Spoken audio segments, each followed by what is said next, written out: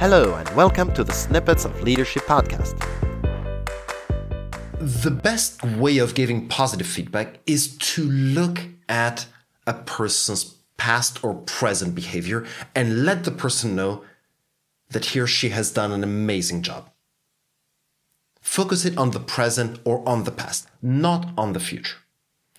If you focus it on the past, the choice on what to do remains with the person, and the person is informed about his or her competence.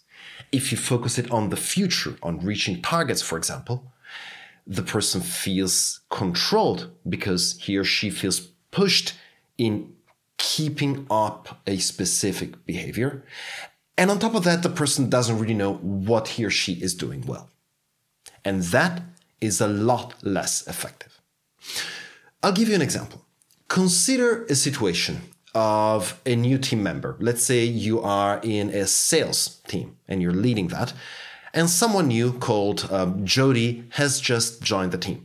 And you've noticed that Jody is working really well. And you want to give her good feedback. You want to encourage her to keep up her good behavior. So you could frame this in two ways. And I would like you to consider the differences between the two. Version 1.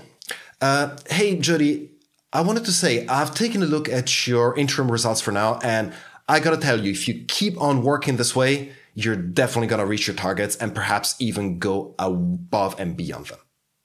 Keep it up. Second version. Hey, Jody, I wanted to tell you I've seen the way you've been working so far, and I gotta say that your logic and your train of thoughts are absolutely brilliant. Absolutely fantastic. Really well done. That's it. And I know it sounds minor, but if you look at it, the first type of feedback is directive. It tells you what you need to do. You need to keep on behaving this way, and it does not inform you of what you've done well. Basically, it doesn't give you any choice on what to do, and it doesn't tell you whether you've been competent enough or whether you should feel good about what you've done. Whereas the other one tells you specifically what you should feel good about, and it leaves Jody the choice of what to do next. And that way of framing it is a lot more powerful.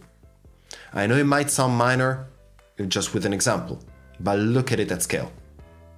Try it. Try it with your team and see what happens. What do you think? Thank you, and talk soon. Thank you for listening. My name is Edoardo Bindazzane from EBZ Coaching. I'm a leadership and communication trainer and consultant. And if you have any questions about what you've heard in this episode, please reach out to me via LinkedIn, Facebook, or my website. I'll be answering the most interesting questions on the show. And if you know someone that will benefit from this type of content, please make sure you recommend this podcast to them. Thank you, and see you next time.